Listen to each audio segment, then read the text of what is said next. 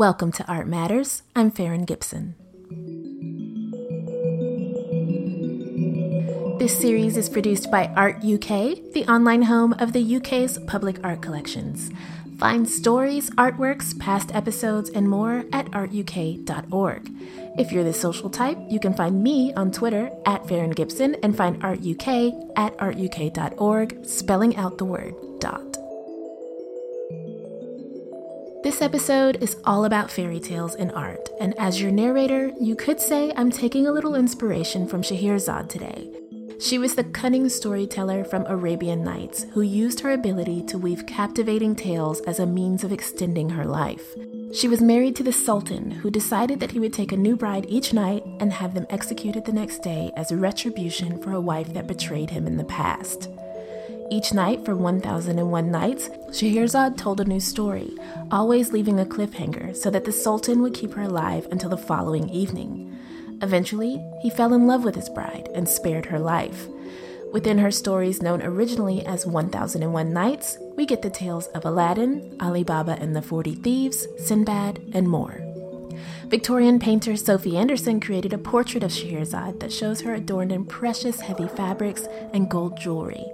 Her expression is serene and measured, like a woman that's in control. It's quite the contrast from some of the other imagery of the same period by male artists that shows figures like Sleeping Beauty in a deep slumber and waiting for her prince to save her. We've discussed in past episodes that the Victorian period is a time in which we see more attention on children in society, so it seems fitting that during this period, fairy tales begin to increase in popularity. A number of things happened in the Victorian period that hadn't happened before. One is there's a kind of huge, flowering of fairy painting. That's Dr. Michael Newton, lecturer at Leiden University and author of the book Victorian Fairy Tales. It sort of begins in the Romantic period. People like Fuseli, who starts painting pictures of Midsummer Night's Dream. But in the Victorian period, it really just explodes as a genre, and it becomes something that a lot of people are doing. So there's this huge visual impact with regards to the image of fairy tales and of fairies. In a similar way, one thing that happens also in the period that's of great interest to me is that the Victorian fairy tale book was very often just highly beautiful. They were art books. Quite often the illustrator got a sort of more substantial credit than the author of those stories. And the illustrations and drawings are just fantastic. There's this kind of great flourishing of fairy tale illustration. Examples of the beauty of these book illustrations can be seen in the work of John Dickson Batten. Batten was a painter who did illustrations for editions of Celtic and English fairy tales, tales from the Arabian Nights, and more. These themes carried over into his painting, and he created pieces based on stories including Sleeping Beauty and Snow White and the Seven Dwarfs. In his exceptionally detailed painting of Beauty and the Beast, he slightly hilariously shows our heroine facing off with the beast, represented by a sloth. Though the stories increased in popularity in the 19th century, these elaborate illustrations didn't begin with the Victorians. Some of the key texts are 17th century texts, Charles Perrault and Madame de Beaumont and so on, who did the original Beauty and the Beast. But the big kind of fructifying, inspiring, seminal texts are the Grimm's fairy tales, which get published in Britain in the 1820s. And then in the 1840s, Hans Andersen's tales. I guess it then filters into the nursery.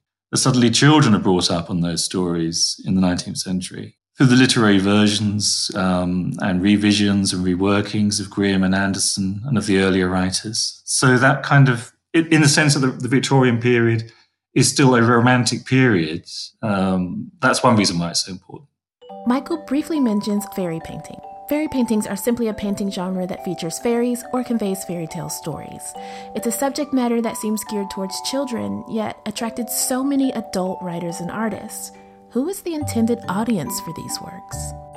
Oscar Wilde did a book of fairy stories called The House of Pomegranates. And reviewers looked at the book and they said, can this really be for children? It costs quite a lot of money, probably the equivalent to like £80 in today's money. The illustrations were very lavish. It looked like an art book. It looked like a sort of a coffee table book. And the style and writing was very decadent and highly symbolist and ornate and over the top.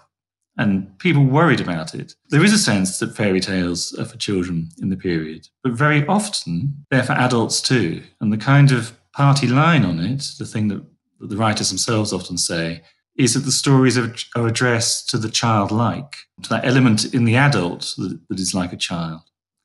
So in that sense, there's a kind of dual audience. The writer Neil Gaiman is a great fantasy writer. I'm sure all your listeners will know him. Has said that one thing that's kind of interesting about fairy stories is how literary and literate they are, how they play with the genre. So children read them in quite sophisticated ways and hear them in sophisticated ways. Yet at the same time, adults can read them. And then it's imagined that they're reading them in quite naive ways and imaginative ways and simple ways that are associated with childhood. The Victorian period, which is a very large period of time, it's often linked with ideas around morality and things like that. Is there an element of that to the fairy tales? Because they often have a kind of moral to it. Well, yes and no. One thing that happened in the early 19th century is there was a bit of reaction against fairy stories. A number of writers on the evangelical side of things started to see them as both kind of worryingly violent, they were too scary, and they were not moral enough. And there was a belief in that time that children should not be given fairy stories because the world that they presented was weirdly and almost sinisterly amoral. People who wanted to defend fairy stories in the 19th century, one thing they often say is, yes, these stories are moral, but they're ruined when they're moralistic. Charles Dickens wrote this great essay in the mid-19th century called Fraud on the Fairies. The book of fairy stories to come out with a kind of temperance message. They were fairy stories directed moralistically against drinking too much. And Dickens said, this is ridiculous.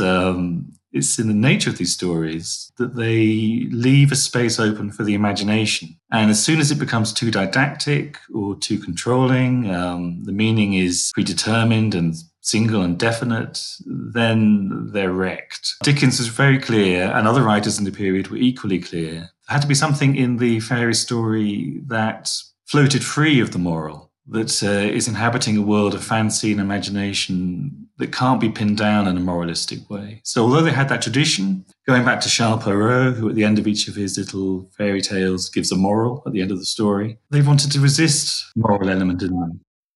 There's also an intriguing duality to fairy tales, where they tell a story on two levels. Do you ever catch an adult joke in a Disney film and think, there's no way kids understood that? And the original versions of Grimm's fairy tales are downright dark. They are weird.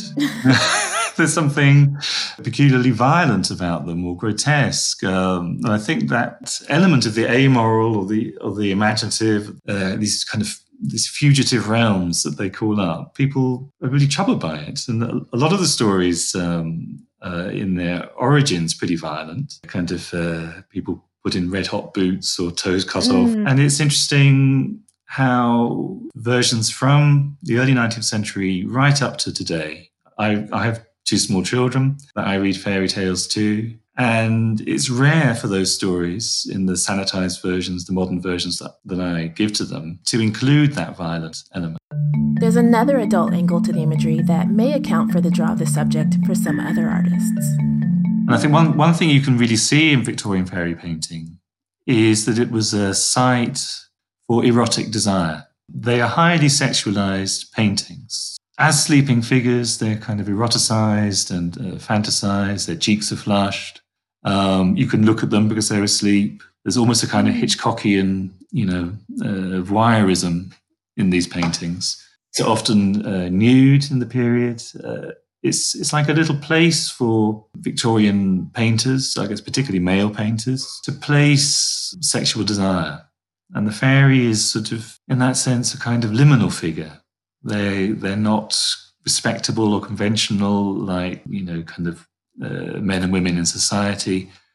They're on the edge of things. Because they're on the edge of things, they become more open to the sexual longings and desires and to fantasies. Let's look at a few artists and some of the themes we see in their work.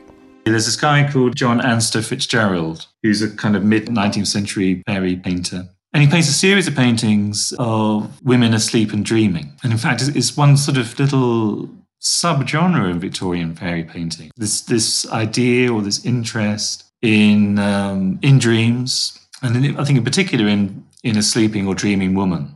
The obvious tale to draw on here is Sleeping Beauty. There are several examples of this story in paintings, but a series by Leon Bax in the National Trust collection is especially stunning.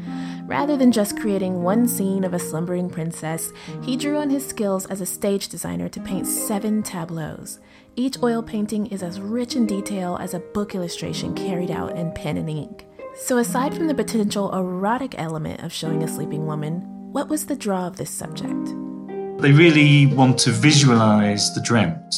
I think this goes also into kind of film versions of fairy stories in the 20th century, in particular Jean Cocteau, La Belle et la Bête, and so on, where the fairy tale is a space for dreaming. And one thing you want to do when you paint a fairy picture or you make a fairy film is to open up that medium to that which is kind of elusive, to that which is, fugitive and reckless and wild, and not linear, not coherent. Victorian fairy paintings kind of, as an image, often they're a complete mess. It's sort of, the canvas is completely covered with stuff. Yes, especially some of the Pre-Raphaelite examples. Absolutely, yeah. Another popular source of sleepy inspiration for paintings was Shakespeare's Midsummer Night's Dream. There's another painter from the kind of Victorian painter called Joseph Noel Paton. And again, he's this very famous painting of Titania sleeping. That play by Shakespeare, Midsummer Night's Dream, was absolutely key to 19th century ideas about fairy tales and fairy paintings and fairies as such. One attribute of fairy paintings we've touched on is the high level of detail. It's remarkable, really, when you think that what the artists are representing comes largely from their imaginations. There's this wonderful Victorian fairy painter called Richard Dadd, who went insane and killed his father and was then spent the rest of his life incarcerated in an asylum, where he carried on painting. He did this amazing painting called The Fairy Feller's Masterstroke.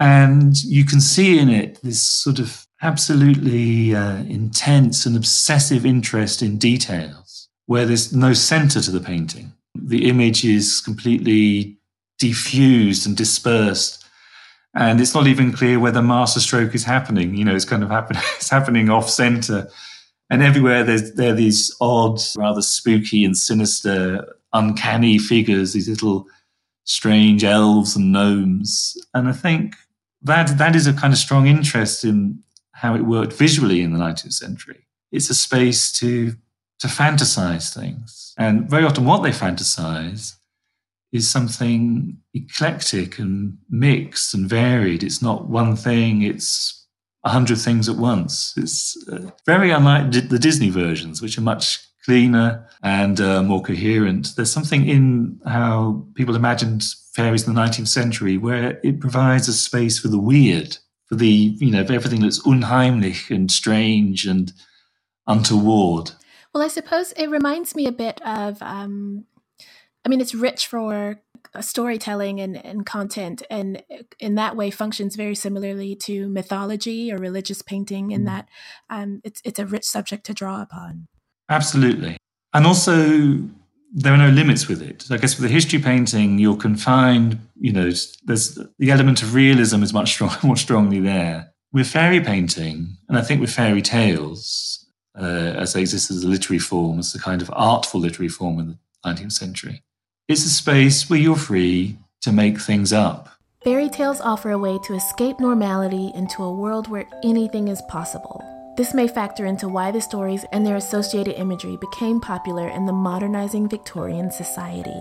It's always hard to account for the popularity of something, but I think a number of things come together in the 19th century that made fairy tales seem more important and more interesting than they had before. And I think one of those things is there's a feeling at that time that life is becoming what we would call modern. And I think there's something that's felt to be counter in the fairy stories. It's counter to kind of industrialism. It's counter to modernity. It's counter to a new spirit of utilitarianism in social life and philosophy, and in particular in education, that the fairy tales are suddenly deemed to be kind of necessary works, because they are presenting or offering to us something which we might not get otherwise. And I think that interest in the fairy tale as a place for freedom, as a place for imagination, as a place for everything that is singular and distinct and odd and grotesque. Very often the paintings involve elements of the grotesque. Those things are suddenly valued because they're not about factories. They're not about payment by results. They're not about Jeremy Bentham or utilitarian theories. They are something beautifully, mysteriously unaccountable. The magic of fairy tales has persisted through to today, evident in the massive success of Disney and even shows like Game of Thrones. What is it that makes these stories as appealing to the Victorians as they are to us now? Max Weber, the German sociologist, he talked about something that he said happened during the 19th century, the disenchantment of the world. That in the early modern period, in the medieval period and before, the world was an enchanted place. Things were sacred. You could have a sacred stone or a sacred river, and suddenly they're not anymore. And I think you can see in kind of 19th century fairy stories, and I think also in the 20th century version of them, from The Lord of the Rings to John Cocteau to Neil Gaiman to Frozen, this wild desire to re-enchant the world, to make it once again magical. And they're using the fairy stories, they're using that form and that genre, both visually and in literary ways and in cinematic ways, as a space for doing it.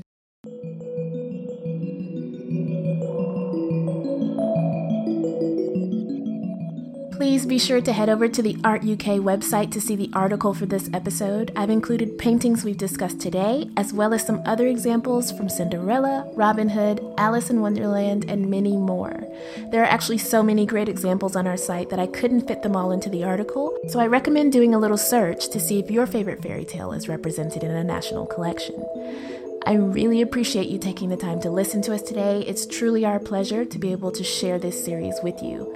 Be sure to tune in again next time.